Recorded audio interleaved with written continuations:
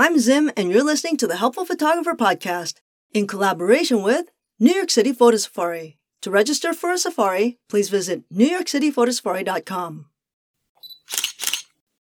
This question comes from one of our participants. How do you use the 150 to 600 millimeter lens without a monopod or a tripod? First of all, when you're shooting a long lens, you really should have some sort of support for it. The focal length alone pretty much demands a support just to get the stabilization right so you can get a sharp image. The other issue is the weight.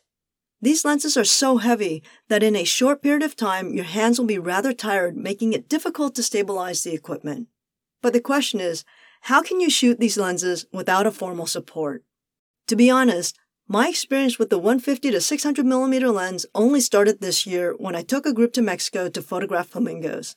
And when I found out that there were opportunities to photograph gazelles and wild horses on my recent trip to Kazakhstan a couple of weeks ago, I actually bought one of these lenses. My fantasy was to shoot wild horses and herds of gazelles, which I actually never saw. I did see a few gazelles and plenty of horses running wild, but they were not quote-unquote wild horses. For the most part, I found myself shooting without a monopod.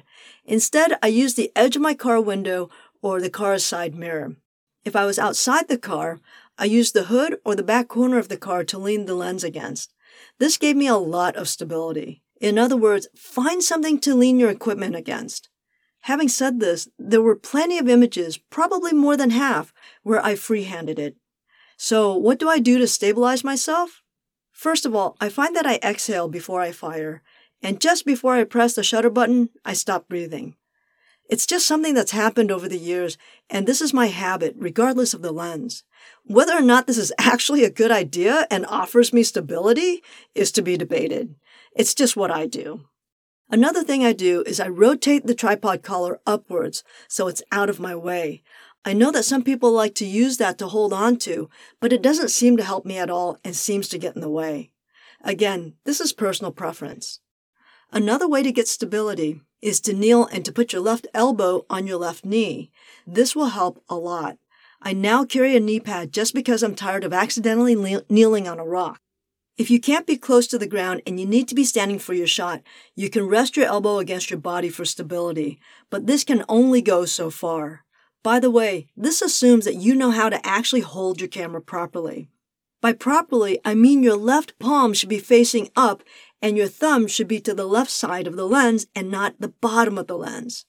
This is regardless of whether you're shooting a vertical or horizontal. I find that many people get this wrong and it creates a lot of instability. When you get to a lens this big, you need as much stability as you can get. As far as your settings are concerned, shooting at faster shutter speeds may also help as well. Remember, at a minimum, your shutter speed should be 1 over your focal length. If you don't find that this is enough for a sharp image, keep speeding up your shutter speed until it's sharp. If you're shooting an aperture priority or program, your camera will know where your focal length is and set your shutter speed properly. However, if you're shooting a third-party lens, you may find that the camera may struggle to keep up as you zoom in and out. I found this to be true with the Sigma.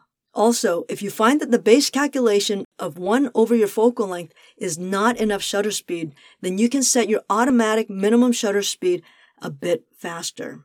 What am I talking about? If you go into your minimum shutter speed setting in your menu, you'll find 2 options. The first is the ability to set a minimum static shutter speed. In other words, no matter what, the camera will never go below whatever it is you set. The second option is to allow the camera to set it automatically based on your focal length.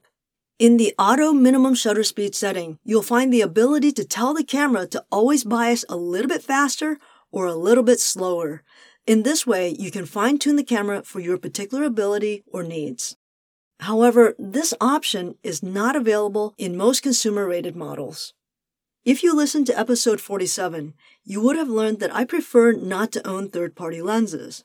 Although I stand by my statement, I did just mention that I bought the Sigma 150 to 600 millimeter lens for this past trip. I did this mostly due to budget. The other reason was size. I wanted the 600 millimeters, but not the weight of a faster lens. The key reason I normally advise against a third-party lens, especially over 100 millimeters, is that they tend to be a little bit sluggish to find focus.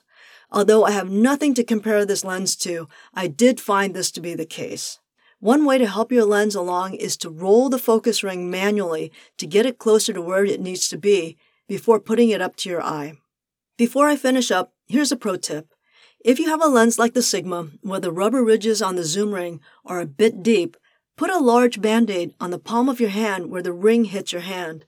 This will make it a lot more comfortable to use for those long shoots. Another thing you can do is to buy a silicone sleeve and to put it around that part. This made a huge difference for me. I'll put a link on the site. All right, that's it for today. I hope that was helpful. Until next time, keep on shooting.